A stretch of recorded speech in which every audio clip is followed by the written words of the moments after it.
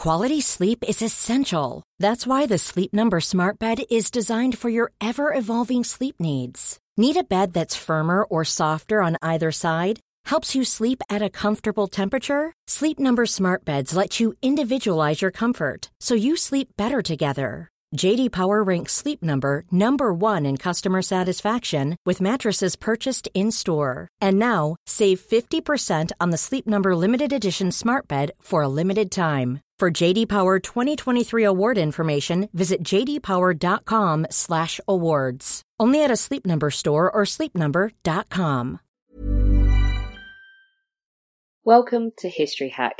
If you didn't know by now, we are the revolution. That means we're sharp, witty, lots of fun, but it also means that we're essentially the peasants in Les Mis huddled round a table in the corner of the bar with no money. If you enjoy the show, please do support us. We have a Patreon account by which you can donate a small monthly sum in appreciation of what you're hearing. Alternatively, we have Ko-fi, in which you can just do a one-off donation as a thank you if you particularly enjoy a certain episode. Either way, we massively appreciate all of your support. Hope you enjoy the show. Hello, welcome to another episode of History Hack. You have me and Chris has done something so mean to me today, so beyond mean, that I'm just going to let him fess up to what his meanness is. Chris, who have we got on? So, it's not really mean, but we have William Stuart Lindsay, who is a historian and member of the Nautical Research and the Navy Record Society, who specialises in Victorian maritime history, and he's here to talk to us about his first book, about the fascinating life of his great-great-grandfather, William Schaw Lindsay, a Victorian entrepreneur. So yeah, basically I've dragged Alina to boaty hell.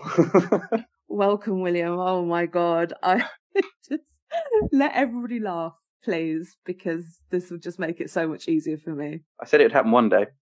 William, what are your thoughts? Well, first of all, many thanks for getting in touch in the first place. Just a quick background about the book and the history behind it. To my amazement, I was doing some family tree research and discovered that my forefather, in his day in the 1850s, owned one of the largest shipping companies in the UK. And I knew nothing of this. I also discovered that he wrote about 40 different journals or thereabouts that were stored in the National Maritime Museum. And as a result, I went there, and it took me 6 years to transcribe them. And the book is the result of it. But much of the data is unpublished, so this is all new stuff. It's a really gripping read. I quite really enjoyed it. He's got very good his use of language is fantastic. Just pull you along. Yeah, I mean, it's interesting. Writing a book is always different. I had a couple of people who say, oh, why are you writing it in the first person? And as a result, it's more of an autobiography rather than a biography. And I had to decide, do I put it in the third person or the first person? I decided, right, I'm going to be true to his own words and sort of top and tail it with my own. But most of the book, 80% of the book is actually in his own words. And it was a case of pulling out the golden nuggets in in his journals that I had to choose from, you know. Imagine you published all of those journals. I mean, you'd have how many volumes? Oh, I know. Well, there was a colleague who contacted me from Bristol saying, could I write the book before I'd done it? And I said, yes, off you go.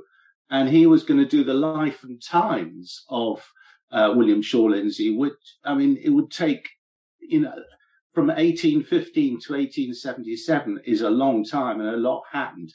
And he still hasn't really scratched the surface, really. So I decided, right, I'm going to do it myself, and that's the result. Let's start with the first question. Let's talk about his early life. And why does he choose to go to sea? Yeah, he was born in 1815, as I say. He was born in Ayr in Scotland, and within sight of the sea. He lived with his uncle. His parents were quite poor. His father was a merchant and actually died by the time Lindsay was 7 through drink. I mean, he was a merchant, a failed merchant. So Lindsay's mother had to bring up 4 of them. She then moved to Gorbals in Glasgow took on some lodgers, but she then died 3 years later. And as a result, Lindsay went back to his uncle in Ayr and was educated briefly in Ayr Academy. And then went back to Glasgow to rely on his brother and sister, but they didn't really want him. And as a result, he then ran away to sea.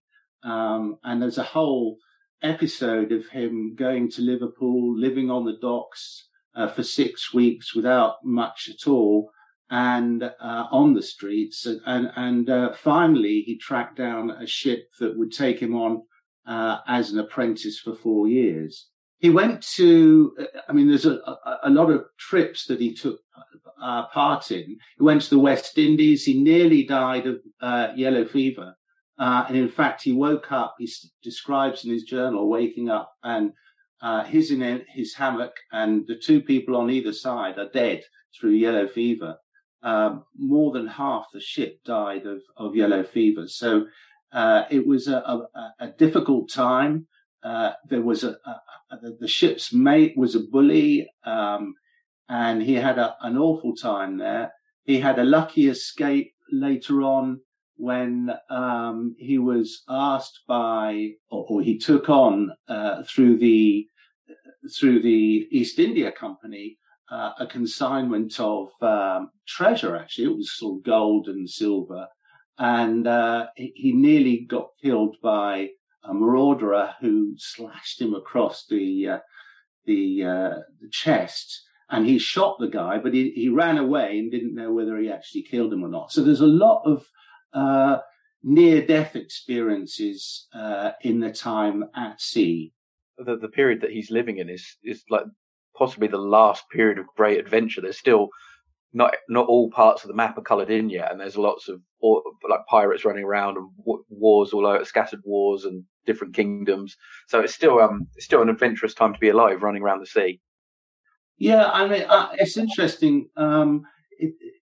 I think people forget nowadays that ships were like cars in their day. There were no cars. There were no trains, no aeroplanes. So ships were the way of getting goods across the world, and harbours were just like a forest of ships in those days. And it's easy to forget all that. That was the main mode of moving things around. And one of the ships he was on was the Olive Branch. How did he find life on that? He became captain of that. So within 9 years, he'd become from an apprentice to the captain, and he found that very hard, particularly sailing around the Cape of Good Hope. He describes how he had to stay awake for 3 days, 2 nights in a terrible storm, trying to make sure that the ship doesn't run aground. By this time, he's 25 years old, and I think in the Victorian days, people who did well there and applied themselves did well at a young age, but it was really quite cutthroat in a survival way. What kind of business did he kind of run? What were his first business opportunities? Yeah, after 9 years at sea, he owned a colliery in northeast England near Hartlepool. One of the first things they did was to ask him to go and repair 2 ships, 2 vessels in Limerick. And he went there and he learnt quite a lot of the trade, how much to pay people, who to get in touch with to get the repairs done. So he learnt the trade, which later on stood him in good stead. At Hartlepool, he saw several shipwrecks, and as a result, he had a lighthouse built there. But what he was asked to do was to be a coal agent, sending coal down to the south from northeast England. And after a while, he moved to London to become a shipbroker. And here was where he made his success. First of all, because of his experience at sea. A lot of shipbrokers were financial people rather than sea people. So that his experience at sea meant that ships' captains came to him because he knew the trade. So that stood him in good stead. The next thing is, and the big breakthrough was that he started looking at coal for steamships, which were really coming on board by then. And so he went to P&O, got on very well with the managing director there, and as a result, took on and assisted coaling stations for P&O around the world and providing them with that. So that by the 1850s, he'd owned 22 ships, but he'd chartered 700 a year. So he built up this massive enterprise basically from nothing. A lot of that actually came down to the fact the Crimean War had broken out. And so there was a large amount of ships that were being chartered by the French and the Sardinians, for instance. Because, as you said, coal starts to become so important. And I have to say the word logistics, because ships, although still reliant on sail, as a it's sort of becomes more of a backup. You need regular coaling stops around the world, because it's embarrassing if your ship runs out of coal. You have to come in by sail, and it can delay your transit. So he's actually been quite canny in his business choice.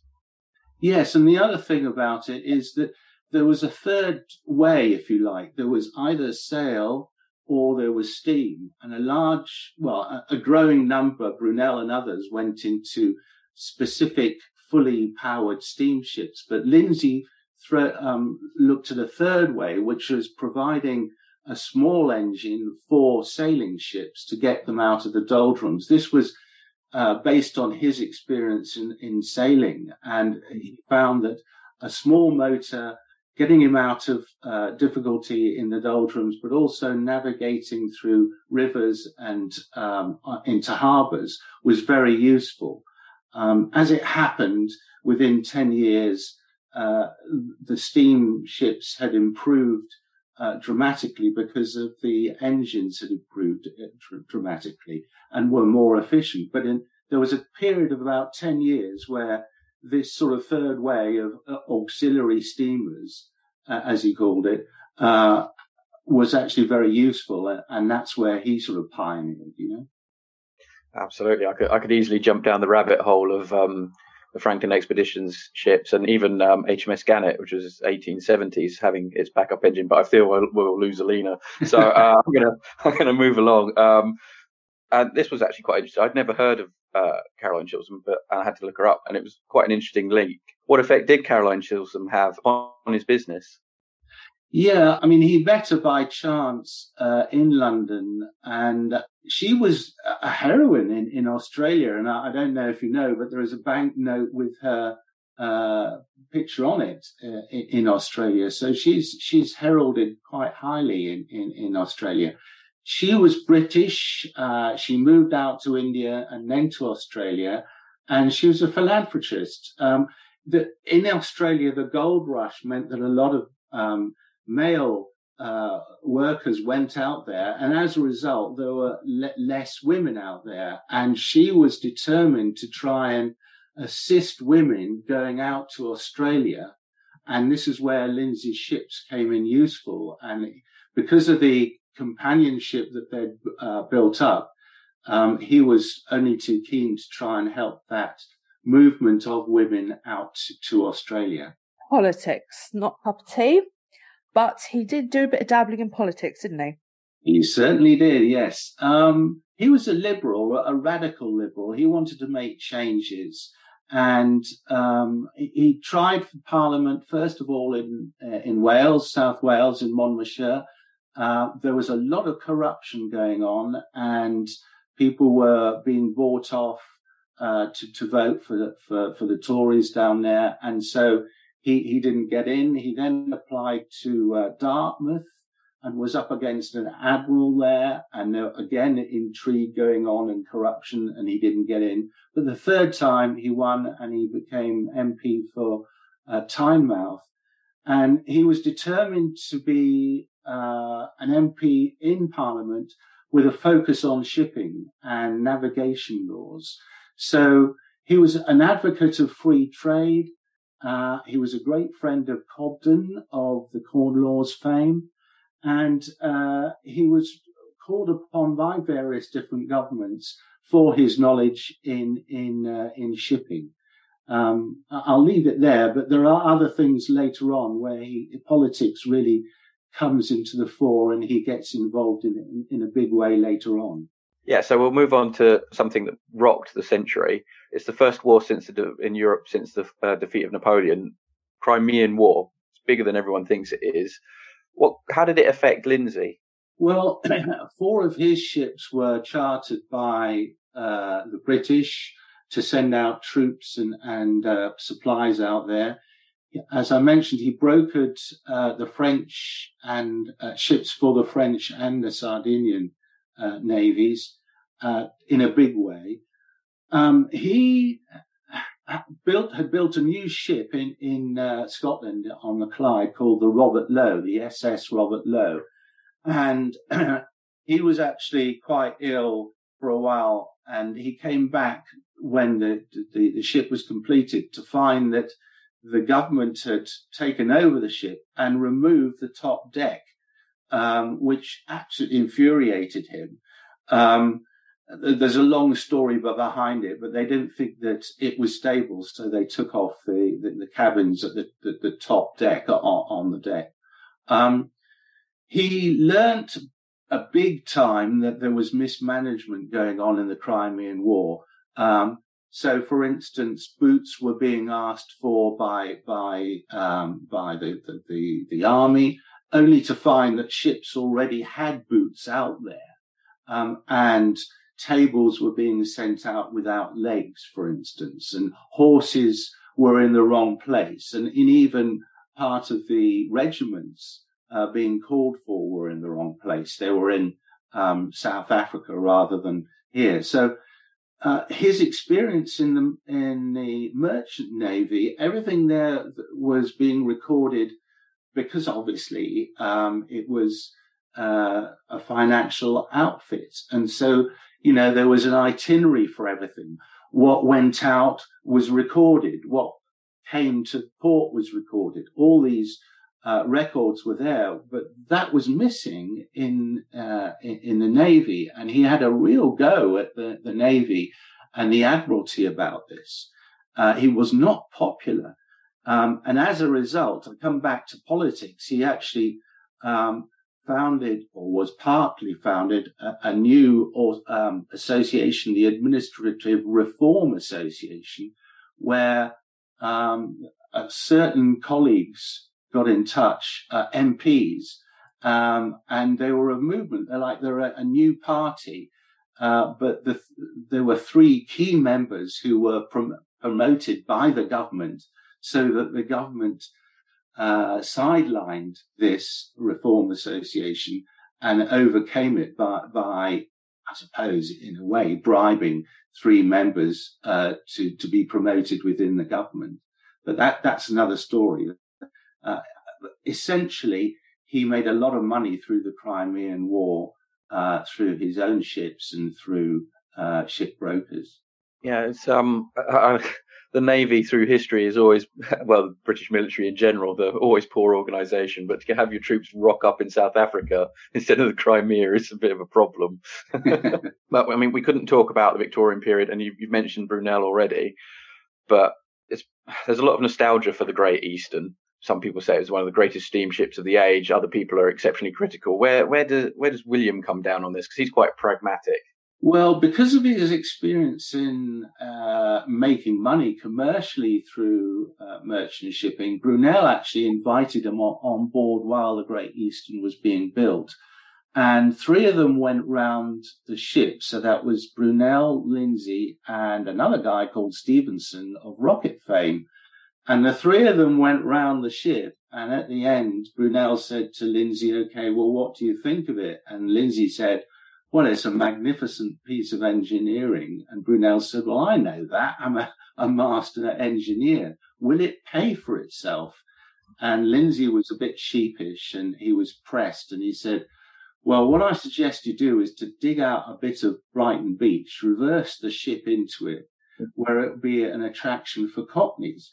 and the top deck will be a promenade, the middle deck will be a dining area, and the lower deck will be a swimming pool. And Stevenson laughed his head off, but Brunel was not happy at all, and actually never spoke to him again. But actually Brunel died shortly after that, as we know. But actually Lindsay was right. Apart from the fact that the Great Eastern laid the cable across the Atlantic and in the East as well, it was a commercial failure. It was so big that, harbours couldn't accommodate it, and passengers getting on board, that was a whole difficult thing. So it ended up in Liverpool with advertising boards and almost like a circus act. Millions of people have lost weight with personalized plans from Noom. Like Evan, who can't stand salads and still lost 50 pounds. Salads generally for most people are the easy button, right? For me, that wasn't an option. I never really was a salad guy. That's just not who I am. But Noom worked for me. Get your personalized plan today at Noom.com. Real Noom user compensated to provide their story. In 4 weeks, the typical Noom user can expect to lose 1 to 2 pounds per week. Individual results may vary. Quality sleep is essential. That's why the Sleep Number Smart Bed is designed for your ever-evolving sleep needs. Need a bed that's firmer or softer on either side? Helps you sleep at a comfortable temperature? Sleep Number Smart Beds let you individualize your comfort, so you sleep better together. J.D. Power ranks Sleep Number number 1 in customer satisfaction with mattresses purchased in-store. And now, save 50% on the Sleep Number Limited Edition Smart Bed for a limited time. For J.D. Power 2023 award information, visit jdpower.com/awards. Only at a Sleep Number store or sleepnumber.com. Yeah, horrific money pit. Yeah. But I mean, having said that, Lindsay had great esteem for Brunel, and he was a man, as we all know, before his time. Absolutely, yeah. Talking of men before their time, this one's my own personal rabbit hole. I was going through the book, and I saw this name pop up, and I've mentioned it already, but William actually has something to do with the Franklin expedition, doesn't he? Not in the actually going on it or anything, but he does meet Lady Franklin.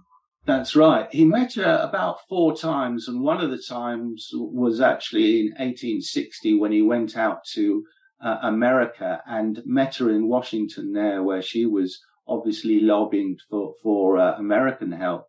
But he helped her lobby in Parliament for funds for another search, alongside Admiral Napier, who was actually a good friend of Lindsay. Napier was quite prominent in the Crimean War.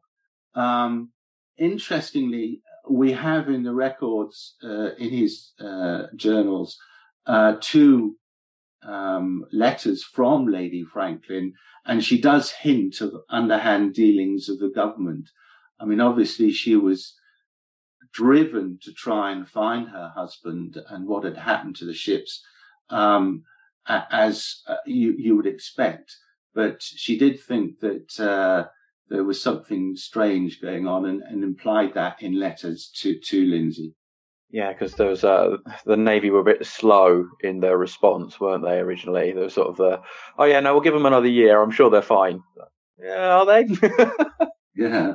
So we've touched on Chris's millionth rabbit hole because Chris has many rabbit holes when it comes to naval history and exploration and things like that. But there is another thing that William is involved in, and that's the American Civil War, because it has a massive impact on British maritime trade and shipping and William.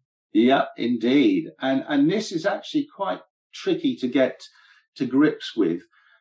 He had a large amount of trade going on with the States, shipping iron for railway out there, and importing grain and cotton.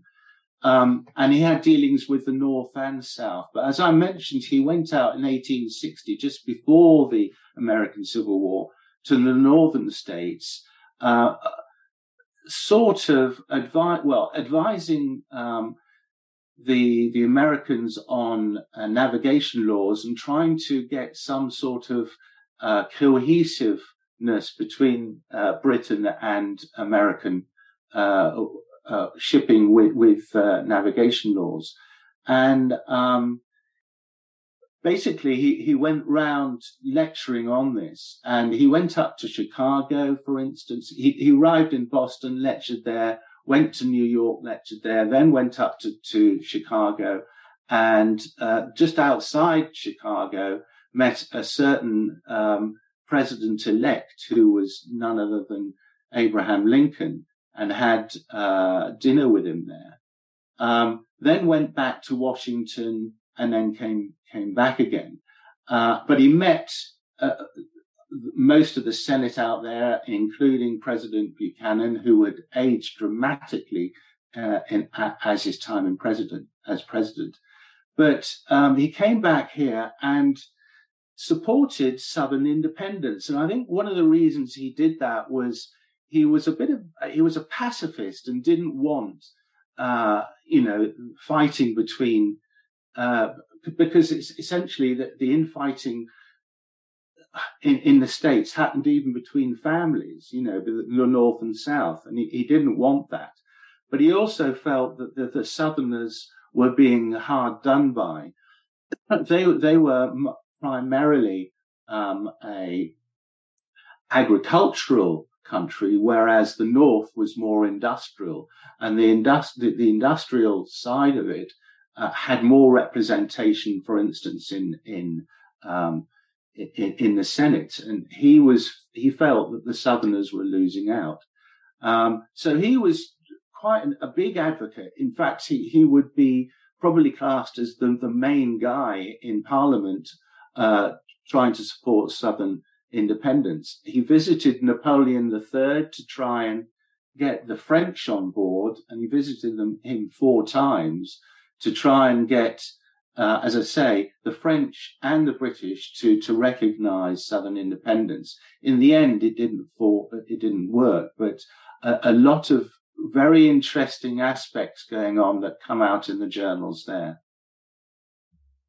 Yeah, a while back, the first Boaty podcast I was allowed to do, I interviewed Alexander Rose about commerce raiders being built for the Confederate Navy in Liverpool. William has a bit of a role in this as well, or has something to say about them.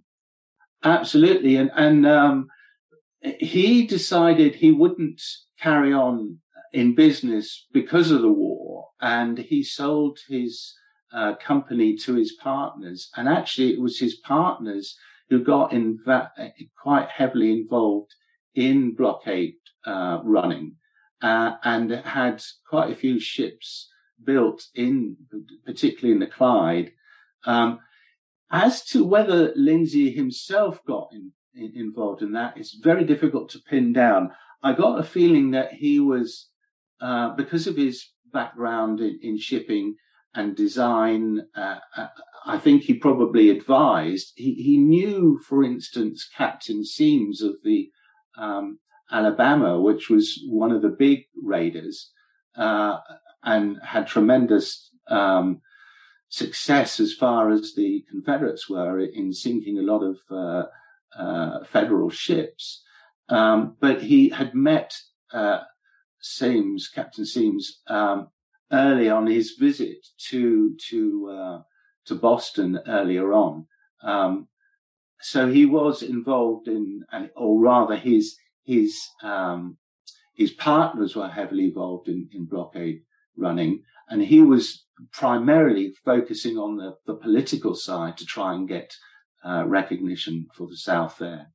Yeah, because it's a very dicey time for Britain, because obviously the cotton trade is something that we're heavily quite reliant on. So we want to keep the South on board, but at the same time we can't stir up the Americans. There's lots of underhand dealings going on, and a lot of lobbying in Parliament. Absolutely. And the Trent affair was a big thing. We nearly went to war because of it.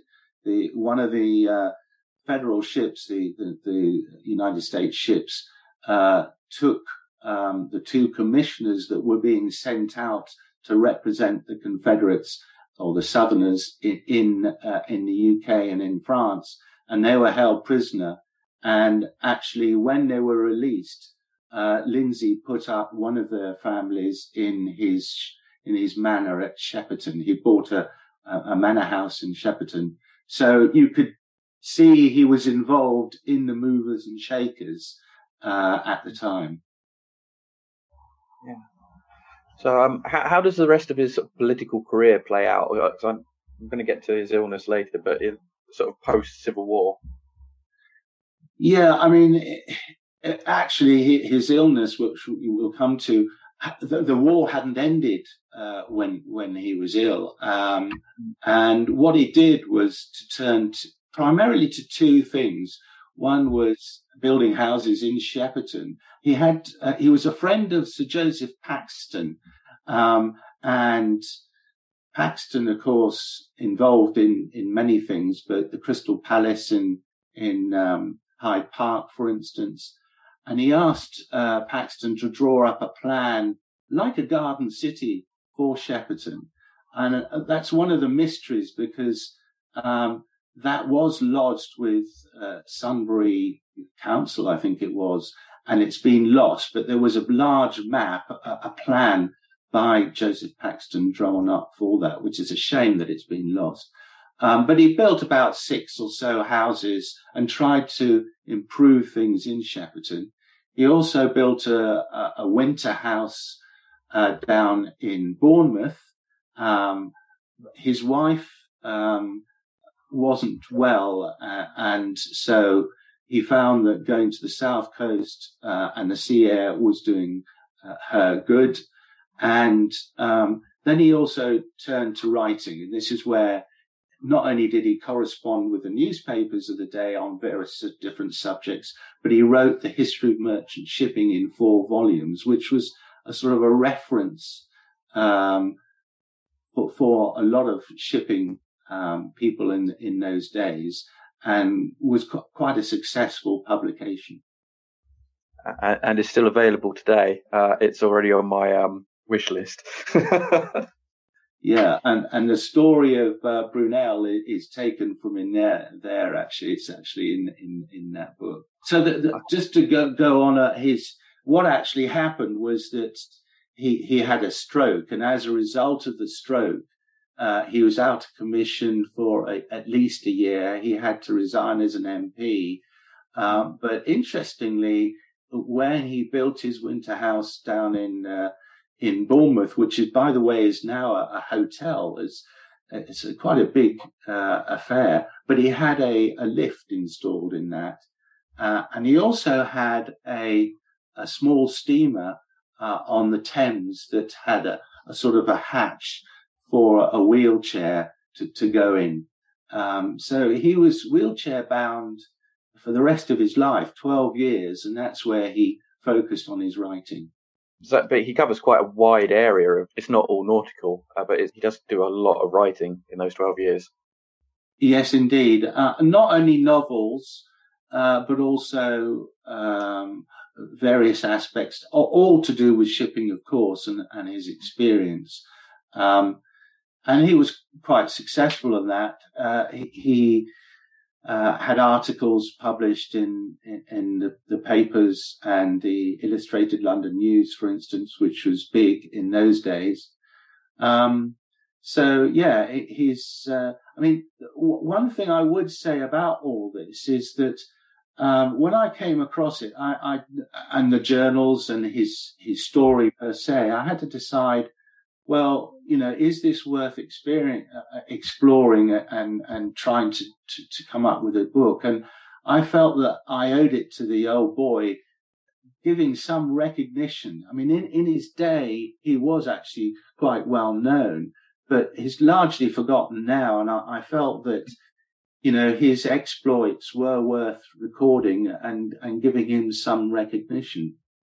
And as a result, not only have I done this book, but now I've sort of fixed up 16 or so talks around Britain to try and give some air to what his achievements were, specifically in places where he was involved. So in Hartlepool, down in Bournemouth, down in in Dartmouth and of course in London as well.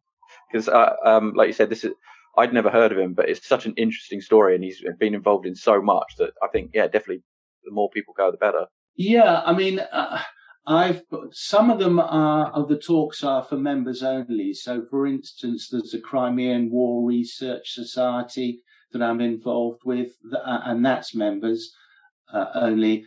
What I'm trying to do is to try and get them to open up to the public as well, and I've been quite successful with that. So, for instance, on the 17th of July in Hartlepool, the local history group, the Headland History Group, are holding a meeting in the evening, and I'm giving a talk there. On the 19th of July, here in Letchworth, where I live, David's Bookshop are putting on a talk at 7:00. You can actually get all these meetings and details from my website, which is BillLindsayHistorian.com. So BillLindsayHistorian.com, and all the talks are on there. Some of them you need to book because of numbers, and again, links to those bookings are on the website. That was really interesting. Not overly boaty, which is good for me. I kept it light. Yeah, exactly. Kept it light. And Chris got to get his socks off with a bit of naval boaty things and the Franklin Exposition, because I know he's excited. He's super excited. He's like, "That's my question. Give it to me. It's my question." Okay, that's fine. But yeah, it was very interesting. Thank you so much for joining us. And just remind our listeners the name of your book. Yeah, I managed to get an advanced copy. So it's William Schaw Lindsay, Victorian Entrepreneur, and it's available on the 15th of July. So in a month's time, it'll be in all good bookshops. And there's a whole story of getting it published, but I won't go into that. No worries. We'll get that into our bookshop. So Amazon don't get that massive cut. Whatever Chris rolls this line. Chris, you roll the line better than I do. Yeah, we'll get it into the History Hack bookshop as well. That way the podcast gets a small slice of the money. You get a larger slice of the amount of money than if it went to a river-themed online bookshop that I'm not allowed to mention for legal reasons. And I don't have any money because my ex-wife still got it. So please don't sue me, Jeff Bezos. Well, thank you. Thank you so much. Thanks for coming on. Our incredible guests give us 45 minutes of their time to join us and talk about their work or their new book. This is just a small taster. As a result, we have launched our very own bookshop on bookshop.org, where you can find our guests' latest books, you can support them, and you can support us on History Hack. 10% of every sale via our bookshop supports the podcast and allows us to keep going and bring you more top-of-the-line guests. You can find our bookshop at bookshop.org/shop/History Hack, or search for us in the shop section. Thank you so much for your continued support. We really appreciate our listeners and supporters. So make sure you get down to the bookshop and grab yourselves a new book. Even on a budget, quality is non-negotiable. That's why Quince is the place to score high-end essentials at 50 to 80% less than similar brands. Get your hands on buttery soft cashmere sweaters from just $60, Italian leather jackets, and so much more. And the best part about Quince, they exclusively partner with factories committed to safe, ethical, and responsible manufacturing. Elevate your style without the elevated price tag with Quince. Go to quince.com/upgrade for free shipping and 365-day returns.